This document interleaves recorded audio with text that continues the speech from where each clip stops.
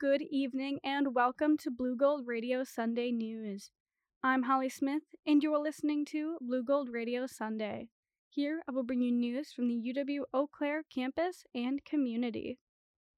In the midst of the COVID-19 age, Blue Golds have transitioned into online courses and are now adjusting back to face-to-face learning.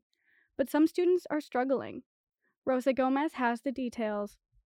The rise of online learning has seemed to slow in the midst of the COVID-19 pandemic. However, with cases still on the rise, according to the Centers for Disease Control and Prevention, some students are concerned about their professors ceasing to offer classes via Zoom or another online platform. The University of Wisconsin-Eau Claire's Academic Affairs Director, Elizabeth Tenbarge, says students are coming to her with some concerns. There are some professors that this year have completely reverted back to what it's been like before COVID and pre-COVID times, when in reality COVID is still going on in the world today, and students are still having to deal with the fallout, especially since even if students get sick with something other than COVID, with just the environment that's around sickness right now, it's hard for students if their professors don't offer an online version. For many students, having that Zoom option is still critical despite being vaccinated and doing their part to stop the spread.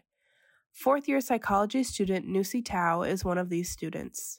Even though some of my professors still offer a Zoom option, I do feel obligated to go in person, just because obviously I want to have some sort of real college experience, but I do get worried sometimes because I have little kids at my house. So mental health-wise, also, it's been really hard. So having that Zoom option can really help me when life gets tough. Some immune-compromised students, such as second-year graphic design student Anna Buss, feel like they're being forced to pick between their education and their safety.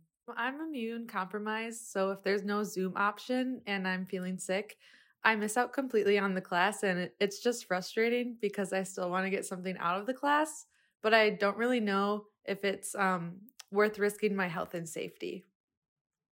For Blue Gold Radio, this is Rosa Gomez reporting.